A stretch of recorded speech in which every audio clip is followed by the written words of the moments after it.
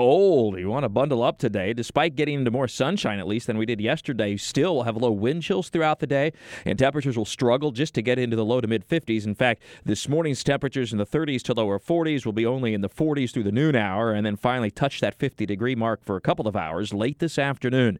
But then with clear skies, less wind, and dry air tonight, even colder temperatures, our wind chills early this morning are at and below freezing in spots, but realize that our air temperature is still above freezing. That's why we aren't actually truly experiencing a freeze this morning. In other words, it's wind chill's an apparent temperature.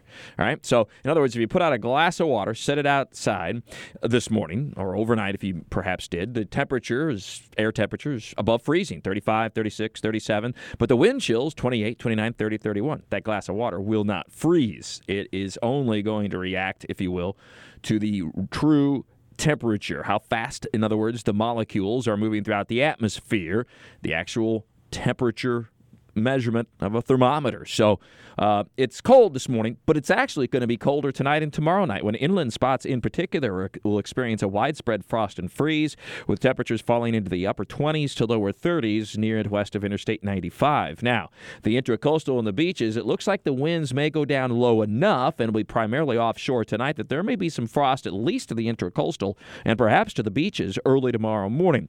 Tomorrow night is a little less certain because the winds start to come in off the Atlantic late at night, and that might save the beaches from much frost tomorrow night, but it'll be close, and then anything inland at all will have a frost early Thursday morning. But we will at least have a whole lot more sunshine tomorrow, still on the cool side of average, nearly 10 degrees below average tomorrow with highs in the mid to upper 50s.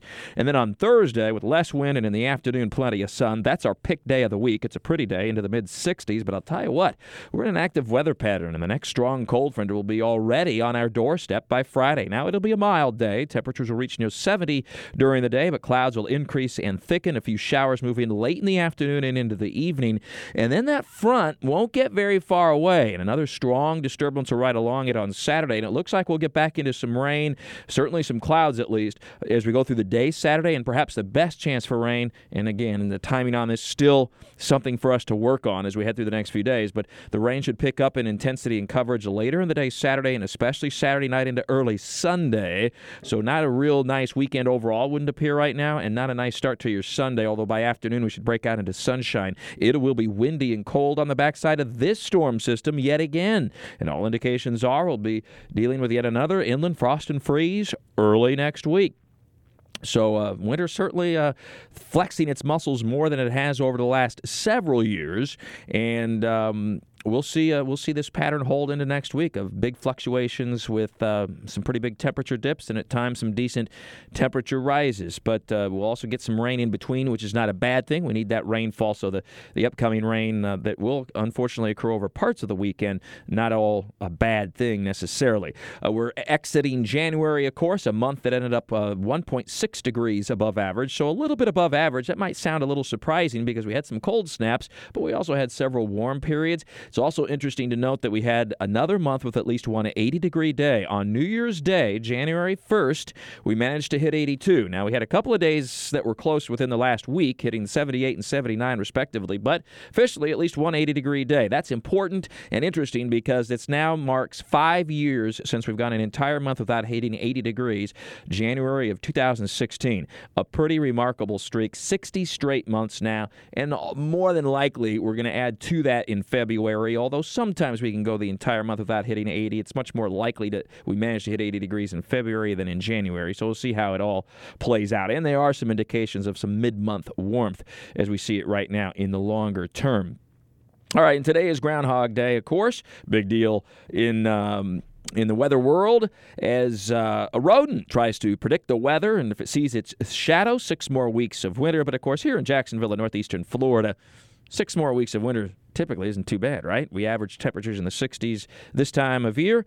By within 6 weeks, the middle of March, which, by the way, is when the Players' Golf Tournament is going to be underway, we would have temperatures that are already 70+. So up north, much bigger deal, where winter is, of course, potentially much more significant and is right now.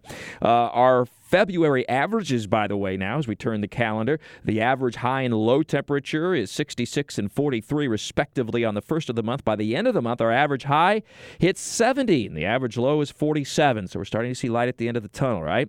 Sunrise early in the month on the 1st, 7:17 a.m. with sunset at 6:04. By the end of the month, sunrise is before 7 o'clock in the morning at 6:54, sunset at 6:28. We gain 44 minutes of daylight during the month of February, and we average 3.19 inches of rain as we get closer to spring and, of course, our drier months, and we start to get concerned about wildfire season. So the more moisture we can get, the better.